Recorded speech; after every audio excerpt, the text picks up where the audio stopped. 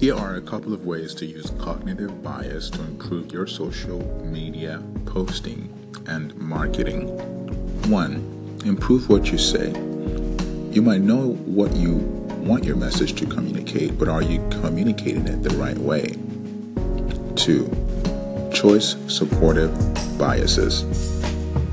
If you were to go through all of your favorite possessions, you could probably find something that you only love because you already own it. For example, maybe you favor your iPhone over your friend's Android, even though you know nothing about Android phones. Consider how you can use this in your marketing. 3. The framing effect. We've all heard of the glass being half empty versus half full.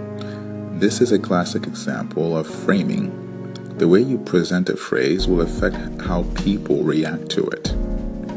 4. Improve how you sell. Just because your product is selling doesn't mean it can't sell more. 5. Loss aversion. People are afraid of loss. We all are. Losing possessions, losing respect, losing opportunities. You can use loss aversion to create offers that trigger action from your audience. And 6. Anchoring. As we've already established, people tend to not pay attention. As a result, we often rely on the first piece of information we receive about something in order to form our opinions. This is the anchoring bias.